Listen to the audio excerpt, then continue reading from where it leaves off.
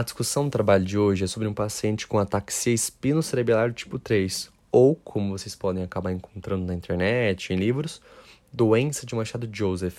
Mas, antes que a gente consiga explicar como as alterações que o paciente possui nas vias neurais geram os sinais e sintomas que ele apresenta, a gente precisa primeiro entender qual é a real função dessas vias ou tratos no nosso organismo. Começando então pelo trato córtico-espinhal.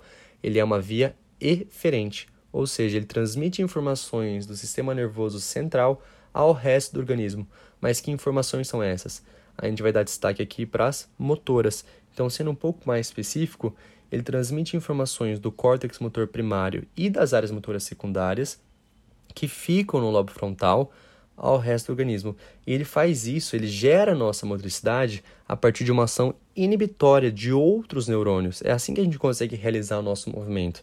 Lembrando que, embora não seja o nosso destaque, o lobo frontal também é o local onde a gente processa memórias operacionais, controla nossas emoções e também controlamos nosso comportamento social desejável. Já sobre o trato espinocerebelar, ele é aferente, ele faz o contrário do córtex espinhal. Ele leva informações do organismo ao cerebelo.